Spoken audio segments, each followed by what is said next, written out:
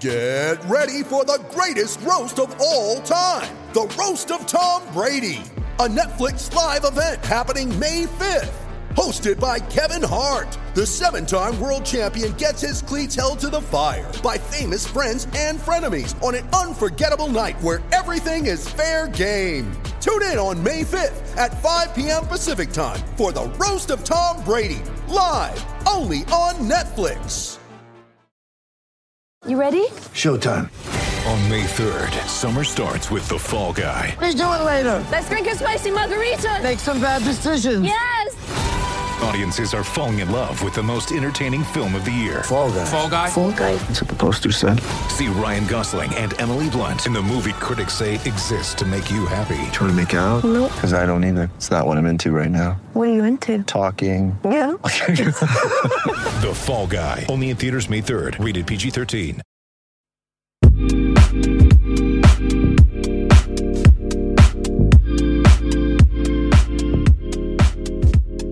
I'm not sure I'm the best person to talk to because I should state from the outset, I've never ever done proper training. I'm not completely sure what a watt is. I do have a rough idea. I've never worn a heart rate monitor. I've never done an FTP test or anything like that. I've never had a coach or followed a training plan. Hello and welcome to Faster, the Dr. Hutch podcast supported by Cycling Weekly. I'm Michael Hutchinson, often known as Dr. Hutch, and I'm a former pro cyclist and national time trial champion. This time, we're talking about ultra-endurance, races that last for weeks, not for minutes, which traverse mountain ranges, cross entire continents, and sometimes involve truly epic shopping. I'd come out of Lidl with a carrier bag half the size of my bike and sit and eat until I'd reduced it to the quantity that I could carry on the bike and then kind of grown off with a full stomach. But within an hour or so, I'd have sped up again. This is the most extreme end of bike racing. Riding for days on end brings unique challenges and demands a whole different set of coping strategies. Afternoons are terrible for me. I feel like it's the end of the world and I am slow and pathetic and I hate everything and my bike and myself and I don't know why I'm there. Mornings, like from the moment I get up at like 3 a.m. to the time I have something, whatever passes for lunch, I am flying. So that's when I cover the miles. Afternoons, I would then say, okay, ride really slowly and weakly, hope that nobody sees you, go down into your small ring and just hobble onwards. And then as night fell, I would get some sort of second wind, I don't know why, and as soon as it got dark, I'd be moderately flying again. The Transcontinental Race is a 2-week-long, 4,000-kilometre race across Europe. It's part bike race, part adventure, and in 2016 it was won by Emily Chappell. Emily is a former bike courier, long-distance tourist, and a writer who wrote the hugely engaging book Where There's a Will about her 2016 race. And the book made clear to me, as if I didn't already know, that Emily's world of cycling is a very different one from mine. Well, Emily, welcome to the show. I'm very pleased you're here. I know next to nothing about long-distance bike riding. The longest race and longest ride I've ever done was 12 hours, which felt quite long to me at the time, but in the context of long-distance bike riding, that's not very much. The one thing I do know a little bit about from your very excellent book, Where There's a Will, which obviously I recommend, is the Transcontinental Race. So just to sort of give me an idea of what we're talking about here, tell me about the Transcontinental Race, just length, distances, how you do it. So this, it's sort of the other end of the scale from what you do in oh so many ways. So there's a lot of races like this, but to take the Transcontinental as an example, it's a race that is usually around, I think, just under 4,000 kilometres. It's different route every year. So it's across Europe from one arbitrary point in the north to one arbitrary point in the south, or, they reverse the order some years. It's self-routed, so they just give you 4 checkpoints that you have to hit, but in between that, it's up to you. The checkpoints are normally up mountains and things, so you don't get to take the easy route. It's self-supported, so you don't have a team car, you don't have any sort of infrastructure laid on, you've got to do it all yourself. You're not allowed to have any sort of backup except your own wits and credit card. And it's non-stop. There are no stages or anything. You just start and about 8 to 14 days later, if you're lucky, you finish. And within that, you've got to be responsible for, obviously you can't ride non-stop for that time. So you've got to think, okay, well, I'm going to sleep, but obviously my rivals will also be making this decision. So there's quite a lot of sort of management and tactics in there. Like any race, you're trying to maintain your top speed, but you're trying to maintain your top speed over days and weeks rather than just minutes and hours. So there's quite a few different factors in it.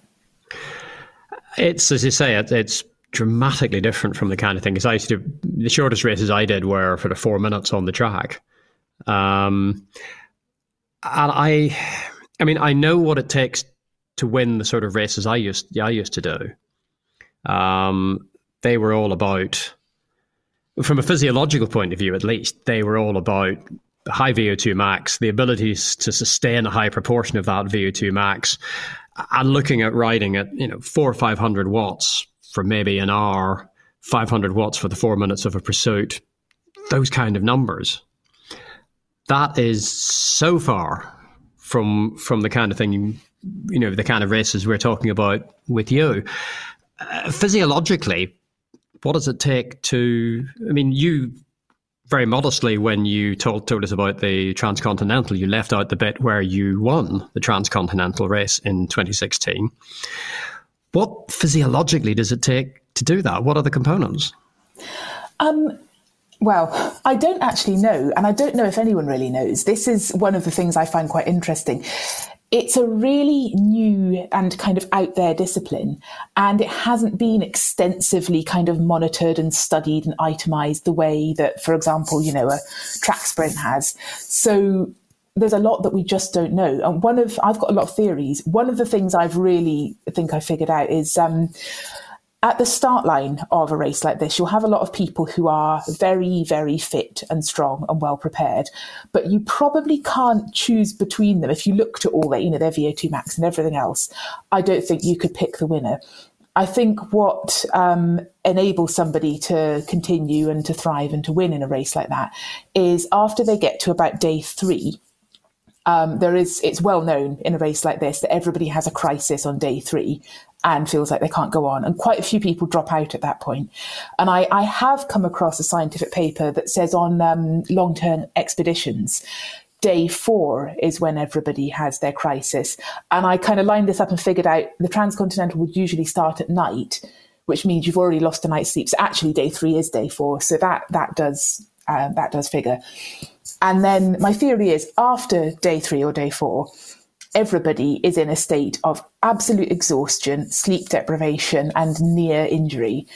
And then the race it's not so much about strength and speed. It's about how well you sustain yourself and nurse yourself through that in order to keep yourself going for another week.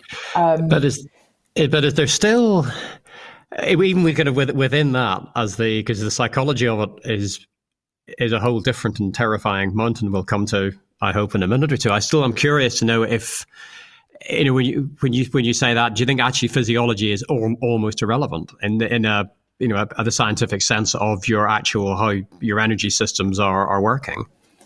I don't know, actually. And there's so much I don't know. I would say less relevant in the way we traditionally think of it. But there might be aspects of physiology that we haven't quite figured out what role they play here. For example, it is known and documented and witnessed that women do better in the ultra distance events, like the Transcontinental and various running events. For example, Fiona Colbinger won the Transcontinental outright a couple of years ago. I just won a women's race. And there are various theories and reasons why that might be happening, some of which could be physiological. Women are better suited to endurance. They have more fat to burn. They are better at sustaining themselves over a long effort. But again, there's so many unknowns. We're not really sure how much of it is psychological. Yeah, I found myself wondering if it's the kind of the top end is not so important, which again fits perhaps with the idea that women are better at it. And it's got a lot more to do with efficiency, because that was one of the things when the longest race I've ever done is only 12 hours, which felt like plenty to me, but each to their own. Because I was a 10-mile time trial. I went and did a 12-hour time trial because I was paid to do it. But one of the things there is just the idea of efficiency. It's just what you can get in terms of watts. And I don't imagine transcontinental racers spend a lot of their lives thinking in terms of watts. But nonetheless, it's power, it's relevant. It's how many watts you can get for each gram of carbohydrate and the requisite amount of oxygen is kind of a level of efficiency. And it seems to me that's got to be part of the picture. But then it starts to intersect with nutrition. Yeah, and this is where I'm not sure I'm the best person to talk to, because I should state from the outset, I've never, ever done proper training. I'm not completely sure what a watt is. I do have a rough idea. I've never worn a heart rate monitor. I've never done an FTP test or anything like that. I've never had a coach or followed a training plan. And there are people who do these races who do embrace all of that stuff. And it might be interesting to talk to some of them. I do think so some of them have come from a more traditional racing background, and the training they're doing for the ultra distance races is more speculative, but it still comes from that background. My preparation has just been to ride a hell of a lot, and to think in a slightly more hippy-dippy way about, I've just got to keep myself on the level and eat lots, which has worked for me. Jury's out on how efficient a process it is. Emily suggested that if I wanted to hear from someone with a slightly different approach to training for ultra-endurance events, I should talk to pro rider and 2-time transcontinental winner James Hayden, someone who came to the ultra events from a racing background that involved riding some rather more conventional time trials. I asked him how he did it. There probably isn't a perfect way to train, because obviously, if anyone's probably read the book, they'd understand that you don't train for it by doing it. It's far too hard on the body. It would just be a negative. So really, the only way to train, well, the way that I train now, I have like as much time in the world as I want, is I ride my bike a lot, and we're talking like 25, 30 hours a week, and obviously that's not an unusual amount for me. I've built up to that point where that's kind of now normal, but it is just like more or less entirely volume based of low, like long, steady distance riding. And lots of it, and occasional efforts to build the top end. And I think that also comes down to that's what works for me, and I've learned that over the last years, and so there's no point doing anything else really. And I enjoy riding that way. It's simple, it's straightforward, and I can handle a lot of it, so it makes sense for me to do that. But there are other things to training as well, because you need to be able to like fix your own bike. You need to be able to ride through the night. You need to be able to ride through the cold, the rain, the wet. You need to be able to, do it day after day as well. So it's not just about the raw physical athletic side of getting as fast as you can. There are other components of training and mental training as well that you need to be doing, because no matter how fast you get, if you don't do those other things, they'll just steal time off you in a race like you wouldn't believe. So okay, eating then, because obviously, and it's with the 12 hour that I did, and I'm going to end up coming back to that despite the fact that is a sprint as far as you're concerned. I came to the conclusion that a 12 hour was a compromise between how much you could eat and digest and aerodynamics, and actually your aerobic system almost didn't enter into it, which in a way fits a little bit with what you've said about ultra distance racing. So the game there was to say, well, I reckoned I could eat 70 grams of carbohydrate an hour, and I can translate that into a speed of X, which will burn 70 grams of carbohydrate an hour. And what essentially I did with all that was I got to a speed that I reckoned I could sustain all day, and I just rode at that speed. You're in a way doing something not completely different, but with some compromises. Yeah, well, some different compromises. And that is effectively what I have always done, just in a much more woolly way. So I think one of the advantages I have physiologically in these races is that I have quite a good digestive system.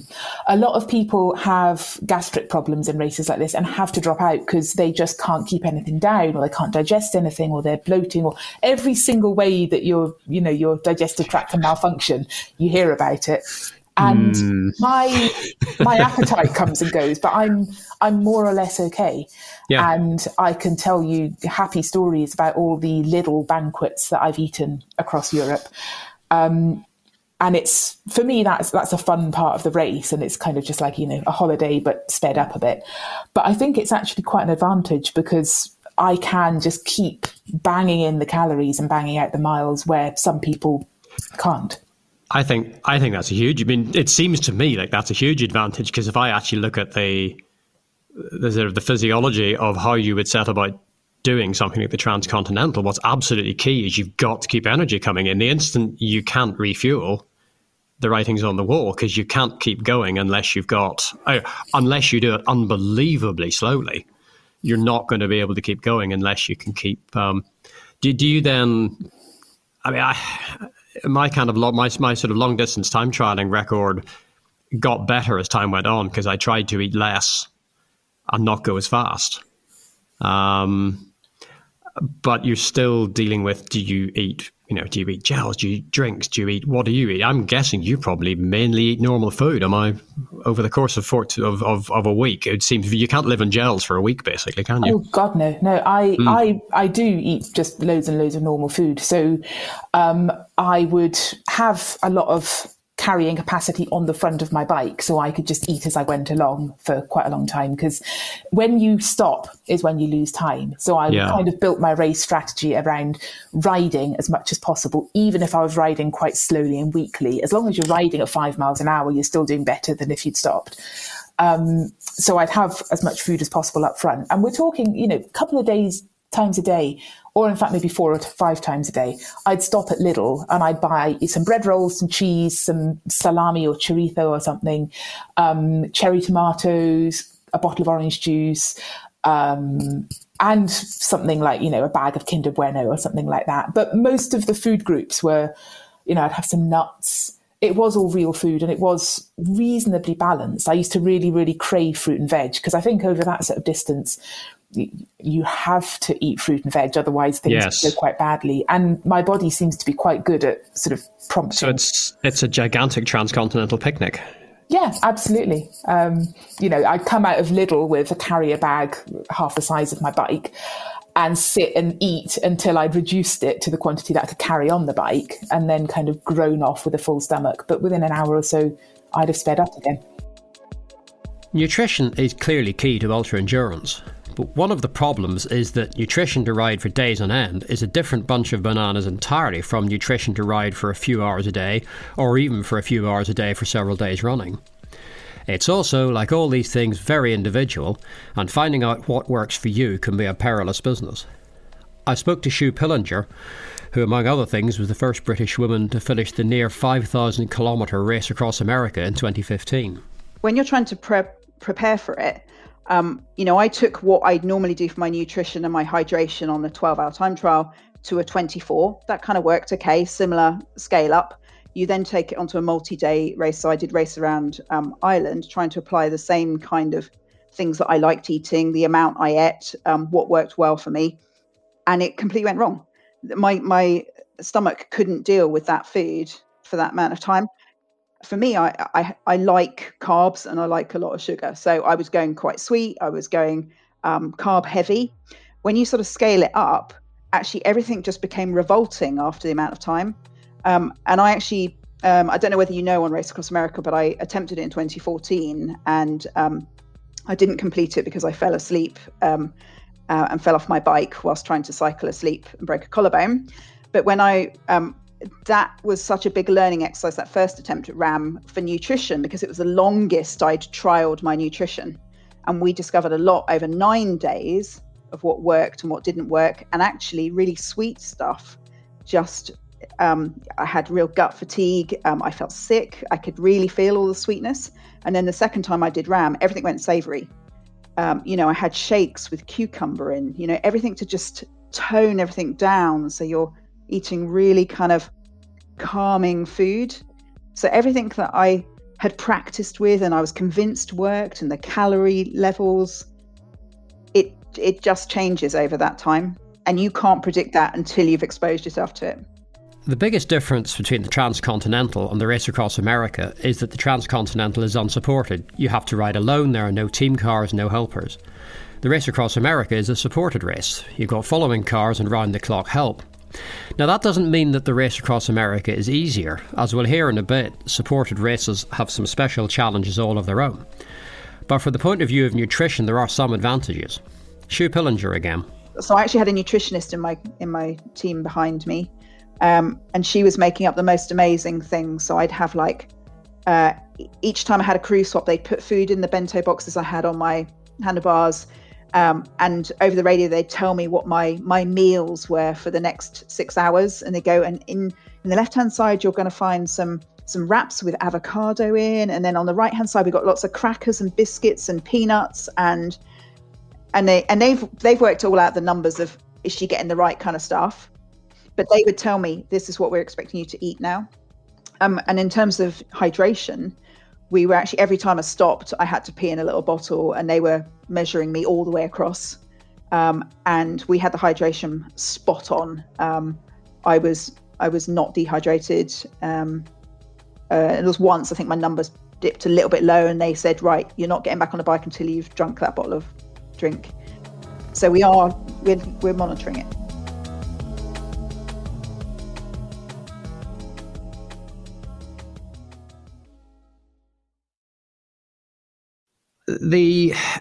For shorter events, and again, I keep coming back to that, equipment is key to shorter events, but the equipment choices for shorter events revolve around weight, aerodynamics, stiffness. I'm guessing the equipment choices for a week-long race are a different bundle of compromises. Well, again, there are a lot of different approaches to this. And one of the things about an event this big and sprawling is that there are quite a few routes in. You can be a lot more Michael Hutchinson about it. I am not. Like, there are people who do it in skin suits. And I don't, because I want more pockets. So for me, rather than thinking about weight and aerodynamics, it's more about comfort and convenience. So, for example, I would see some people at the start of the race and they'd have like one tiny little bag under their saddle where everything was folded incredibly neatly into the size of matchboxes. And they'd be very proud of this. And I'd think, yeah, but on day 8, I'm just going to want to shove my waterproof in there. I'm not going to have to try and remember about how I folded it. Or what about if I want an extra, bit of food capacity that I can just chuck something in?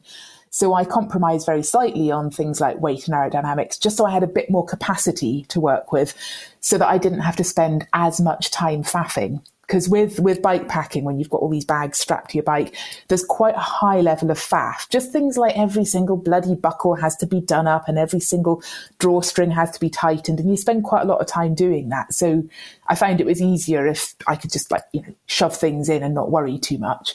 And then I used, I think the year I won, I didn't, but most races I did, I used aero bars, but not so much for the aerodynamic advantage as just for the comfort, because taking the weight off your hands is really good. Having a different position you can ride in, and it's quite relaxing. It's just like, having a bit of a lie down on the aero bars. So that was much more about comfort and effectively keeping my body going, because one of the things you're fighting in a race like this is you are just battering yourself and you don't really have any time for recovery.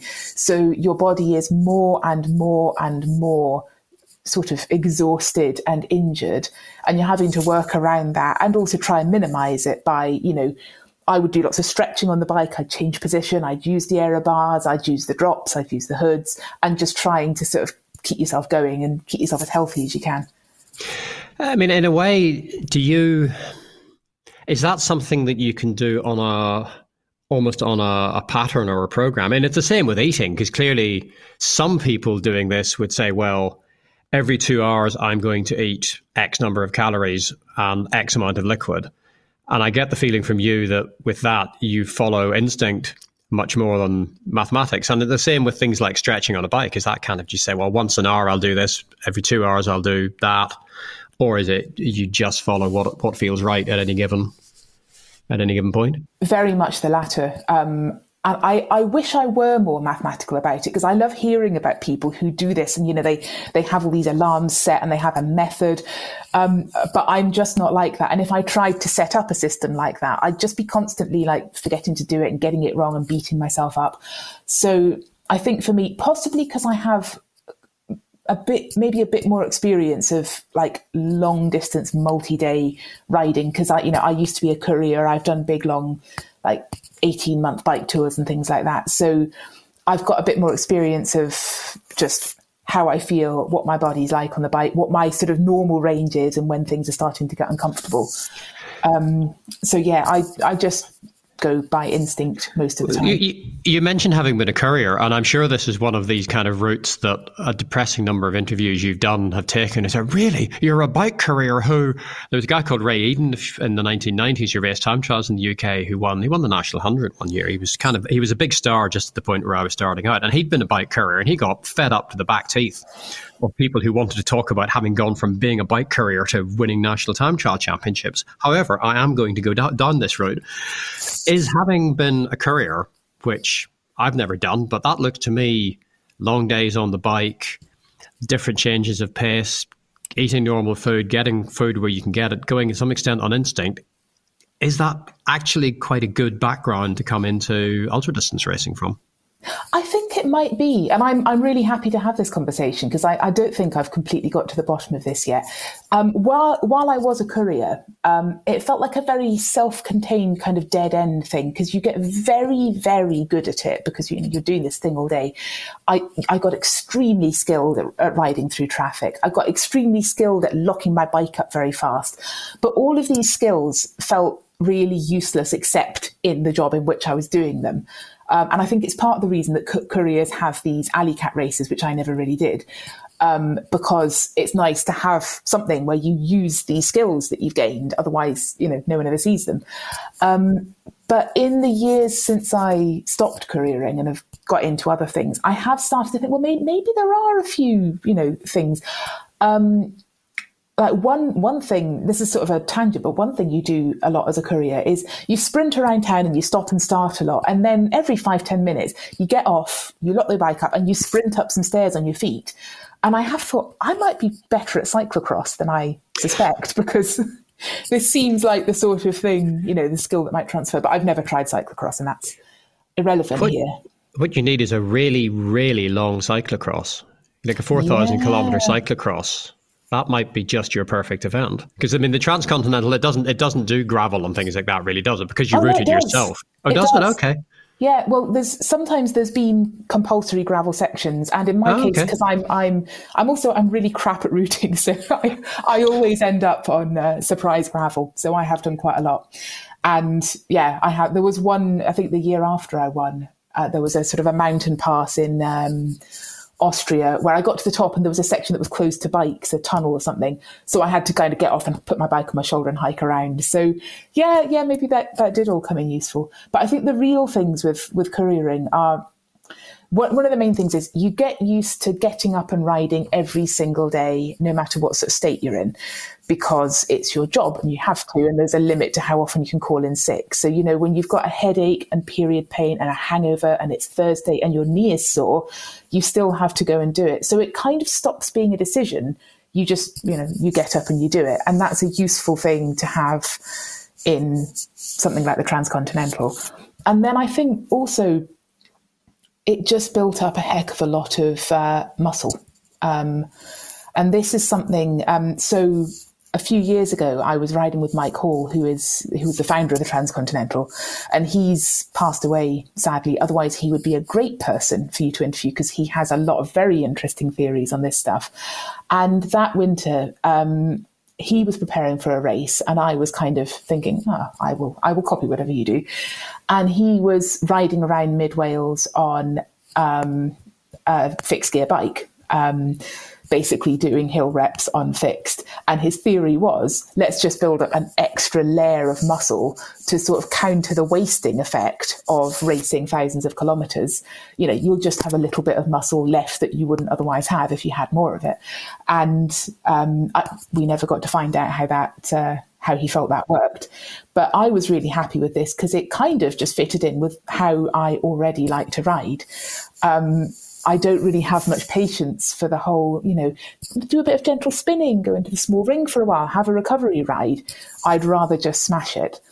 And I thought, well, if I carry on just smashing it and, going up hills, I've just spent a week riding around Devon and Cornwall, and for reasons of not being a very good mechanic and not cleaning my bike very often, my bike is currently stuck in the big ring.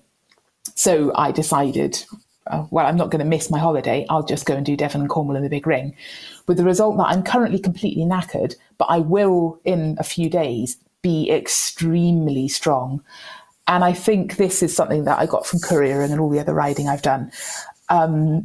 There's a lot of advantages I don't have, but I think I've just got quite a big reservoir of muscle fibre that comes in. Because couriering is how many hours a day on the bike was couriering? 8, 9, 10, something like that? Well, it would be an 8-hour shift and then a commute at each end, so 9 or 10, and a lot of stopping and starting. Like distance, not as much as you would cover in that in a straight line, but you're constantly sprinting, stopping at the lights, sprinting, stopping at the lights, sitting on a park bench for 15 minutes, getting up, sprinting. So it actually kind of sounds ideal when you put it like that, because it's just that amount of time on the bike, on and off the bike, different levels of effort, sprint, stops. I was just mean, and presumably on a fixed gear bike, because I imagine you were fashionable. Oh, yeah, extremely fashionable. Yeah. So you've got kind of the variations of the cadence and actually it's interesting. I'm really surprised there aren't more races from a Courier ring background. And probably it's not one of those worlds that intersects very much with the racing world. They probably exist, and there aren't as many bike couriers as there used to be now anyway. There actually are quite a few. There was Edie Harrison won the Transcontinental in 2018, and she was a working courier at the time. I mean, she was back couriering within about 2 weeks, which amazed me. And there's quite a few people I've met during the race who've done it to a greater and lesser extent, but there are quite a few around, and a lot of people you meet, because it's a very transient job. People do it when they're young. They do it for 2 weeks, 6 months, a year, 2 years, and then they go on and do something else. So they pop up all over the place. There are an awful lot of cycle couriers in journalism. There's Peter Walker at The Guardian, Ian Cleverly at Rollura. Ian Cleverly has my favourite couriering story, which has nothing to do with performance issues at all. But I can't remember where he made a delivery. There was somewhere he regularly made a delivery, and he always tucked his bike in behind the gate and didn't lock it because it was quite well hidden. And he came back one day and we made a delivery and discovered the bike had gone. And he was so upset that he walked across the road to the local cafe and bought himself a coffee and a big cake, and was halfway through the cake when he realised that he had now spent all the money he had on the cake and was now going to have to walk home because he didn't have a bus fare because he'd just eaten it. That is what I would do, though, I think, in this. Got to start today somehow. I can see why you would do it. Tell me, something I know nothing about at all is routing, because any race I ever did, there was a route. Transcontinental has, as you say, a starting point, a finishing point, and is it 4 controls in between? Yeah, I think it's varied, but it's usually about 4. So you've maybe got 1,000 kilometres between controls, and how you amuse yourself between them is entirely up to you. So when I look at the compromises involved in this kind of racing, the compromises of aerodynamics, the compromises of nutrition, a whole other compromise is routing, because how do you find a fast road that takes longer, or a more direct route that goes over a mountain? How do you figure that out? Oh, well, this is the big question. And this is one of the reasons it's so interesting to watch a race like this. And one thing I didn't mention when I was sort of giving the format of the race is that each racer has a tracker on them. And you can go on the internet and find a map with all of the dots that represent the racers in real time. And people lose days of their life following the race because you get to see, what order they're all in. But then there are often points where the dots will either spread out or go in 2 distinct directions. And you see where people have made different routing decisions. Again, I am not the person to talk about this because I'm terrible at routing.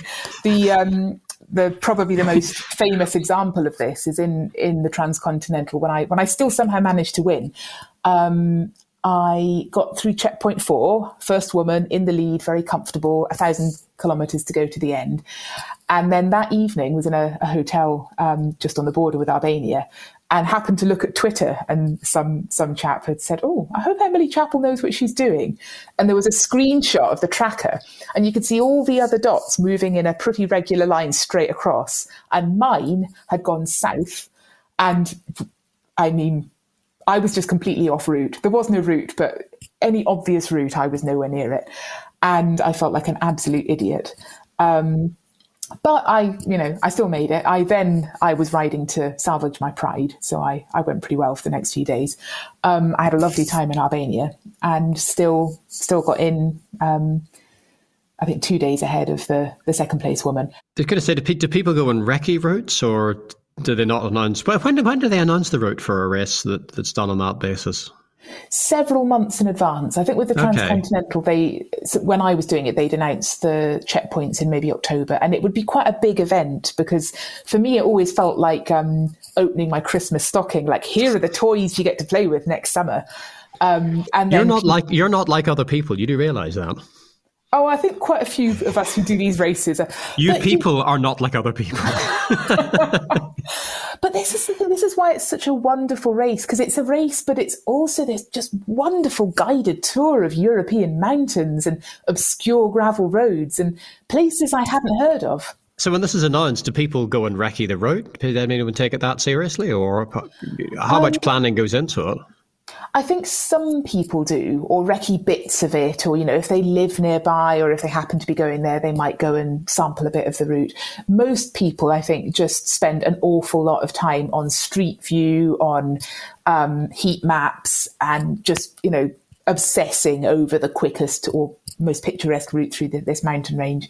I was not always a particularly competitive racer because it seemed a real shame to take the flat road along the valley when there was some sort of zigzaggy thing that went up a bit higher. So I would make compromises there. There were some places where I would take the flatter route. Yeah, so that's kind of an aesthetic compromise. Yeah. See, that's the Transcontinental version of somebody wearing less aerodynamic socks because they look better. In my world, you see. That's an aesthetic compromise, is what that is. Yeah, I think it probably was. If you talk to a few Transcontinental riders, you quickly realise that routing is a whole extra dimension that goes on top of all the things you normally have to worry about in bike racing. Routing is how you keep yourself safe, keep yourself happy. It's how you find food and water, find the right places to stop.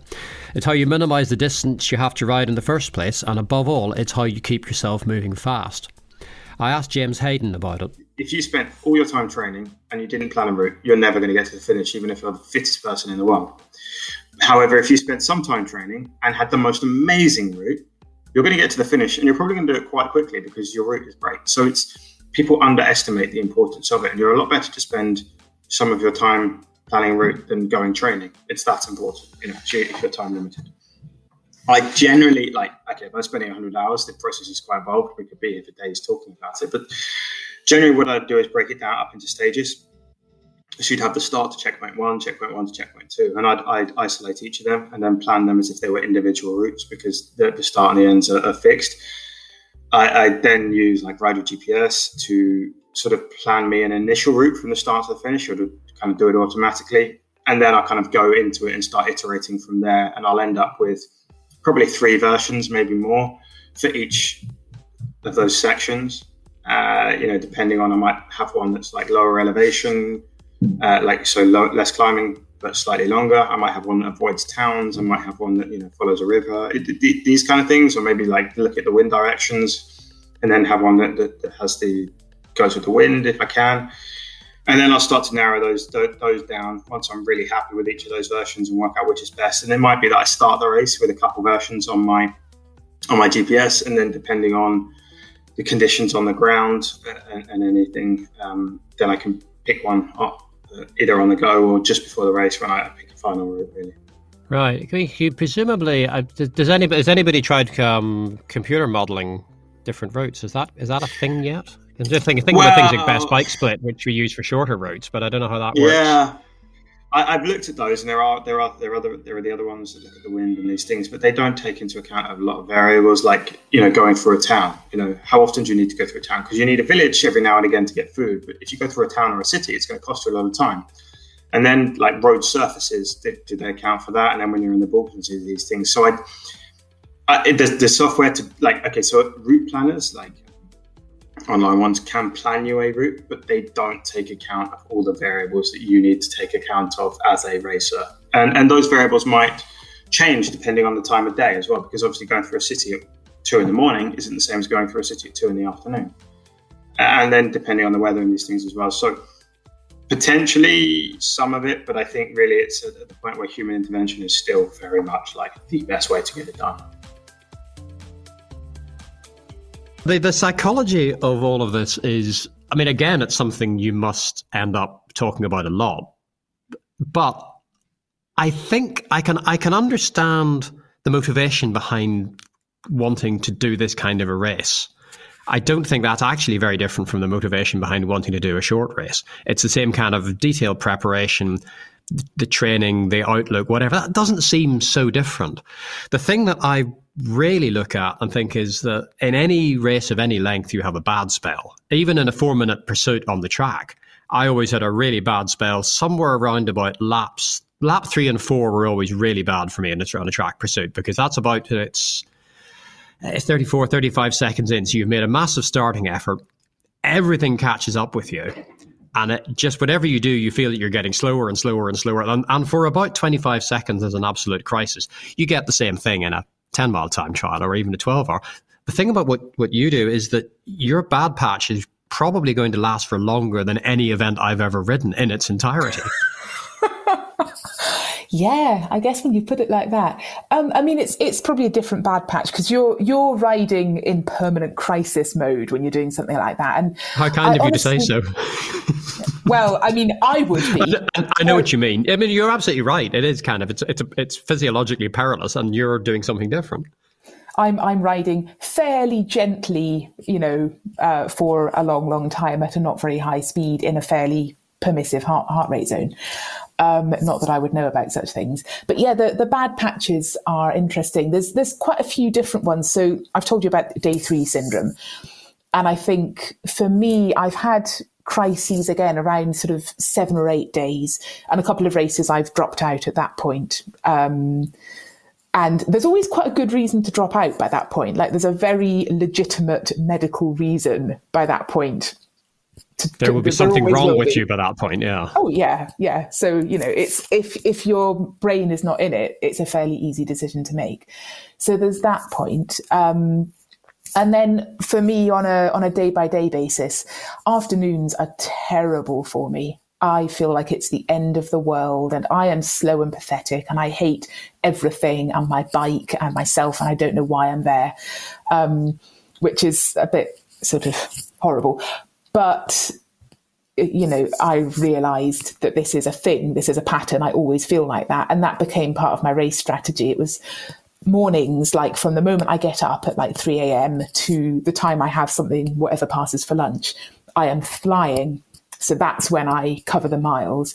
Afternoons, I would then say, okay, ride really slowly and weakly, hope that nobody sees you, go down into your small ring and just hobble onwards. And then as night fell, I would get some sort of second wind. I don't know why. And as soon as it got dark, I'd be moderately flying again. So you're kind of the opposite of solar powered. Something like that, yeah. Yeah, and it's interesting. I think there are the sort of interplays with the light as well, because I'd have a bit of a dip at the very darkest point of the night, and I think everybody does, and there's quite obvious reasons for that. But then I would also, it would get light and you start to feel a bit better. I would also have a really interesting energy dip as the sun rose, and often have to lie down for 10 minutes or so just because my eyelids were drooping.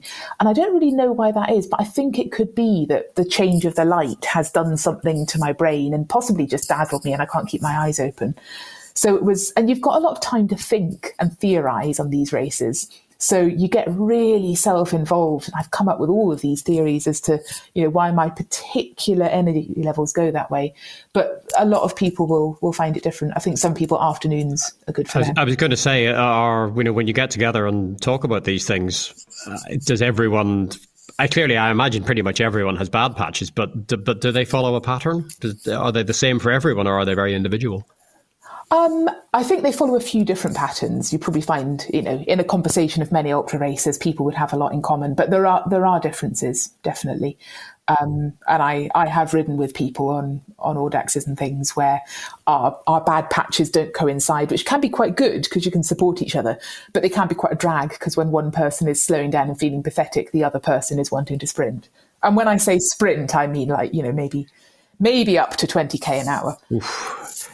And you get these, because, okay, there are patterns within the day. You say kind of, you always have a bad patch about 7 or 8 days, which actually that's a sentence that I understand the individual words, but it doesn't make any sense to me. How do I put this?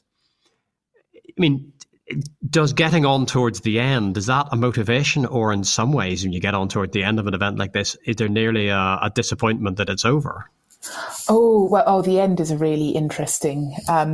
So I'm sure you must have had the sort of finish line syndrome of seeing the end in sight and mistakenly thinking it's all over when it's actually not.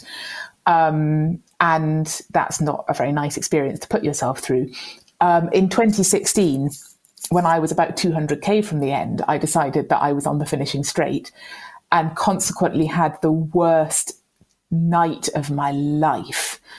It was just, I cannot emphasize how awful it was, because there was never any point where I managed to kind of switch off or forget how awful it was. You think, I'll get into a groove at some point and miss half an hour of this awfulness, but I never did. I had very, very painful saddle sore, and I was very slow and tired, and my hands and feet were starting to hurt. Everything, just lots of different parts of my body hurt in different ways.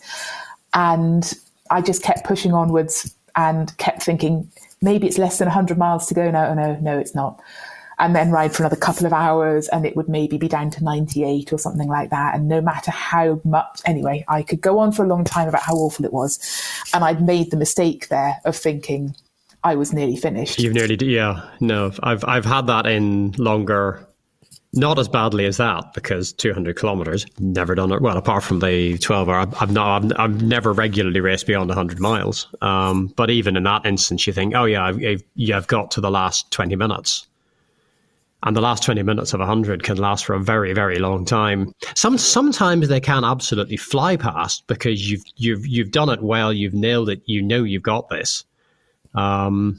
But it can also go the other way very, very badly. And if you upscale that to day 8 or day 9, a 200 kilometer, I can imagine what you're talking about, except it's not going to last for 20 minutes. It's going to last for a day. It lasted for years that night. It was, but I learned from that. Though a couple of years later, I did a 4-day Le Jog, which by the standards of people you're talking about Land's End to John O'Groats Le Jog, yeah.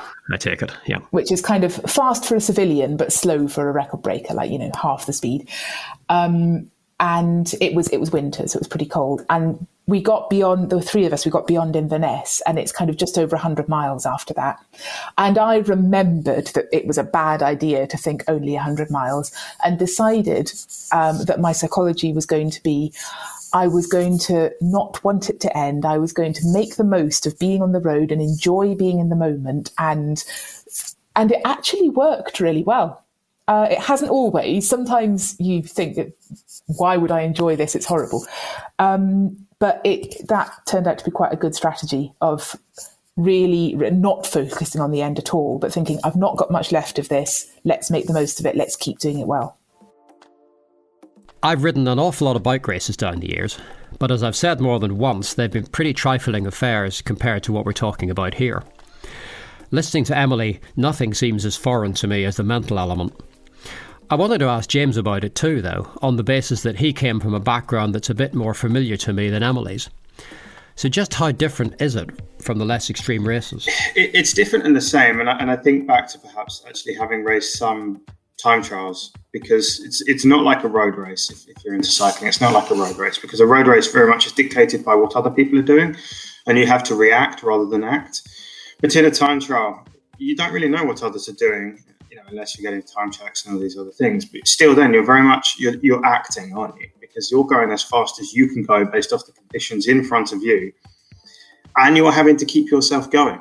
And if you're riding a long time trial, it's for long enough that it's not just a single all-out effort. A 10-mile time trial, is something probably under 20 minutes, one would hope, and that's about short enough that you're not going to have a huge, opportunity for your brain to start working, because you're pushing so hard that most of the blood is going to your legs, and your brain is not really functioning that well. Okay, they function a bit, and if you're having a bad day and you listen to these things, it could shut you down, but it's not long enough. But if you start riding 100 or a 12, 100 miles or 12 hours, you're going slow enough that your brain can keep working quite well. And well enough that it can start to interrupt your function, because if you allow negative self-talk or any of these other things to come in, you're going to get disillusioned and you're probably going to quit.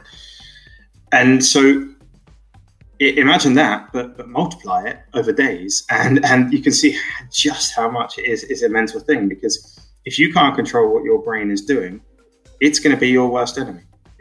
So people ask me, how do you stop yourself going to a negative place? And the answer is you just have to not allow it, really, because as soon as you allow sort of the negativity to creep in, it takes root like a plant, or like a weed. We've talked about how supported and unsupported races differ, and from a psychological point of view, those differences can be more fundamental than I'd have expected, as Shu explained to me from the perspective of having done both. Emily does have experience of crewing on Race Across America, so she's seen it from the behind the rider view.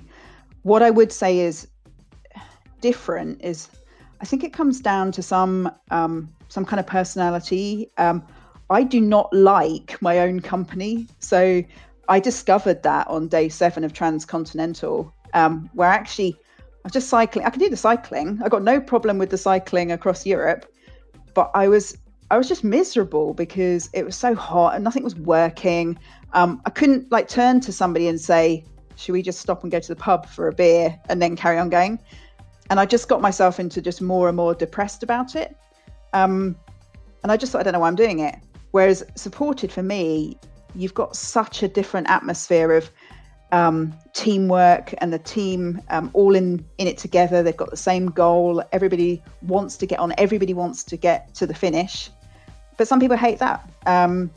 So Juliana Buhring, who is another famous unsupported ultra cyclist, she tried to do Race Across America. She hated people being behind her in a van. She wanted them to go away. She hated them on the radio to her, like, what do you want to drink? What do you want to eat? Are you hot? Are you cold? It's just a different way of cycling. Yeah. If you want to get a bit of a grip on just the length a support crew might have to go to keep their rider motivated, happy, and above all awake, try this anecdote for size. You should have seen some of the stuff they were doing. They stopped in a garage, and they bought some really dodgy soft porn book, and they then proceeded to read paragraphs out of it, but with different accents. And I had to guess the accent from this awful soft porn that was being read into my ear whilst I'm trying to concentrate on pedaling. But they found it hilarious. And then you're like, you can't get away from it. Sleep is another compromise, because clearly if you are asleep, you're not getting any nearer the finish line. But if you don't sleep at all, you're never going to get to the finish line at all. So in the same way that aerodynamics, equipment, compromises and all of that, this is another compromise I don't know anything about. Sleeping's never been an issue for me. Yeah. So how do you manage that? It's a really difficult one to manage psychologically, because one of the things, if you're in a race and you are treating it as a race, which everyone is to some extent, you're aware that there are competitors and you might be aware of where they are in relation to you. And of course, if you then stop and sleep for an hour or 3 or 6 or however long you're going to sleep, that's time during which your competitor could be gaining a massive advantage over you. And no one wants to do that. You don't want to stop if there's someone on your heels or someone just ahead of you who will then get further ahead. But of course, if you don't sleep, then you will eventually blow up. And this happened the first year I did the Transcontinental. It was 2015. And it's interesting, you'll probably come across James Hayden, who is very much the opposite of me in how he approaches and contests and wins races. He is very methodical.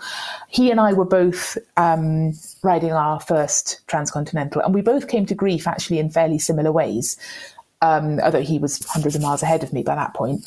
I had a great time crossing the Alps, and I felt like a superhero. I was 4 days in, it was going really well. And there was one female pair left in the race. And as I was coming down Colle di Finestre into Susa, I passed them on the road. They didn't see me. And I just thought, right, well, I'm not going to let them get ahead of me anymore. And I feel great. I'm just going to give up sleeping. I've heard people only sleep 20 minutes in races like this. So I just smashed it across Italy with no sleep for 3 or 4 days. And when I say smashed it, I mean gradually ground to a halt. And then got into Slovenia and was just not in any fit state anymore and had to stop. And James did something similar. It was his first race. He was very excited and he was up there in the top 3. And he didn't look after himself and he ended up getting Schirmer's neck, which is a fairly unique affliction of ultra racers where you've held your head up for so long that your neck muscles deteriorate and you can't keep your head up anymore. So he tried to tape his head in position. It didn't work and he dropped out too.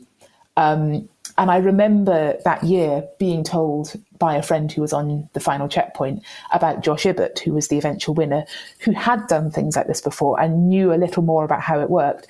And he hadn't worried at all. Like James was ahead of him for some of the way, but he could also see that James wasn't sleeping. And he was like, this is fine. I'll just keep going at my pace. Eventually James will crash. Oh, look, he did. And then he carried on and won. And as I was starting my second race, which is the one I won, like the first couple of days, I was kind of settling in and thinking about what my strategy was. I'd figured out by that point that I needed 4 hours sleep a night, which is not much, but it's more than some would have. And on 4 hours sleep a night, sometimes a bit more, maybe sometimes a bit less, I can keep going for quite a while. And I realised that there were other women who might be faster than me or might be roughly equal to me, that my speed overall had to include my sleep, my supermarket stops, my bike faff, my map reading or whatever else. And so did theirs.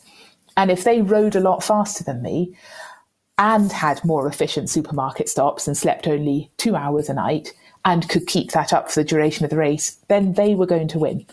And there was nothing I could do about that. And if I decided that I was going to miss a night's sleep to try and overtake someone, great, I probably would. But then 2 days later, I would blow up and have to quit. So it wasn't really worth it. So you have to it's not just about your speed of your riding. It's everything that's part of that. I think so you would just sleep for 4 hours a night. And that was just your rule every night, 4 hours. In a hedge, in a hotel, I mean. A bit of both. I preferred to sleep outdoors, and my ideal sleeping spot was at the corner of an alpine meadow. Just sleeping on grass was lovely. And it was really nice because, you just think, oh, I'm a bit tired. You stop the bike. Within about 3 minutes, you're lying down in your bivvy bag. You get this precious, precious 30 seconds where you feel the happiest you've ever felt as you feel your body sink into the ground and finally rest. Then you're asleep. And then your alarm wakes you up 4 hours later and you regret everything in your life for a couple of hours until you warm up. I'm guessing the bit where your alarm goes off is not a good bit. No, sometimes it was all right, but no, it was like, okay, now I've got another 20 hours riding before I get to lie down again. But I preferred sleeping outdoors. Every maybe 3 nights or so, I would find a cheap hotel or something. And I think I got a better quality of rest there, but there was a lot more faff around it. And with hotels, I'd often have to stop earlier than I wanted because, they're not open at 2 a.m. But if you're only getting 4 hours sleep and you go to sleep at 11, you're then getting up at 3, and the first couple of hours of the day, it's dark and it's possibly cold, and I would just keep falling asleep. So if I was sleeping outdoors, I would ride till, say, 2, and then get up at 6 when the light was coming, and that would kind of give you a bit of a boost into the day. So again, it was a compromise. There were reasons I needed to be in hotels sometimes. In an odd way, you're selling me in this whole concept. That actually sounds rather nice. Which bit? I must admit, I like the idea of bivvying down in an alpine meadow at 2 o'clock in the morning, waking up at 6 o'clock, getting back on my bike. I mean, don't get me wrong, I have no intention of doing this, and I will not wish to be reminded of this element of the conversation. But actually, you could sell that to me as sort of something. It would feel like it would feel like a worthwhile thing to do. Whether it is worthwhile or not is a different question, but I think at that moment it would feel it. It was really nice. And waking up and riding on your own on alpine roads, watching the sun breaking over the mountains, and then maybe 2 hours in, finding somewhere where you can get a coffee. It's a special sort of joy. I mean, the thing I would have felt the night before, so the Transcontinental was the first time I'd really ridden in the Alps, and you'd get to about 6 in the evening and you'd be riding through somewhere like Andermatt or something. And you'd see all of these people on their holidays. They've clearly been out hiking all day, or they've gone and done a 50-mile loop or something on their bike. And they're going back to their hotels, their campsites, they're sitting outside with beers, they're going to restaurants. And I'd ride through with this sense of wistfulness, thinking, you've got the same energy I have. You've been out all day, except I'm going to go till midnight. I've got another mountain pass to do, and then I'm going to sleep in a field. Like that bit was quite hard, and it made me think I want to come back and do this in a slightly more civilized way one day. That's an odd kind of way, in that you're not touching society as you go through it. You're the kind of you're the ghostly figure in the background on the bike, who's not quite there. That's a really interesting part of it, because you do feel like you're doing this sort of fairly momentous thing that is mostly under the radar, and even the people you do meet and have encounters with, they don't often realise that you're doing this thing that is quite impressive to most people. And a lot of the time, it's dark. I've ridden through huge amounts of Europe just in the dark. No one saw me. There's parts of Europe I've ridden through several times and never seen in daylight. But then there is the corresponding moment where every now and then, in the middle of bloody nowhere, you will run into someone who is on the same race, which is not beyond the bounds of possibility, because you are, roughly going in the same direction. And that is amazing, because it's like you've run into a family member. Yeah.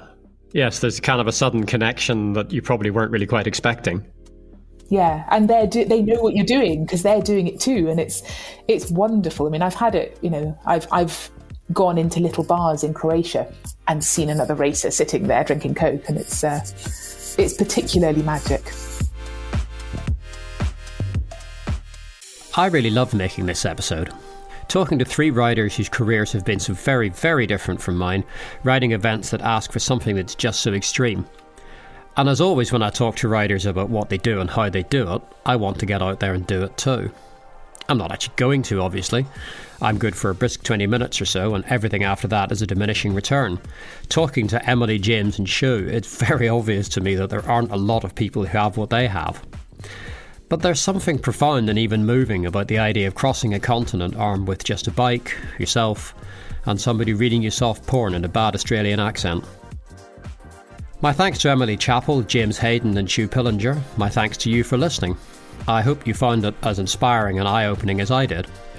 And my thanks as always to Cycling Weekly magazine for supporting the show.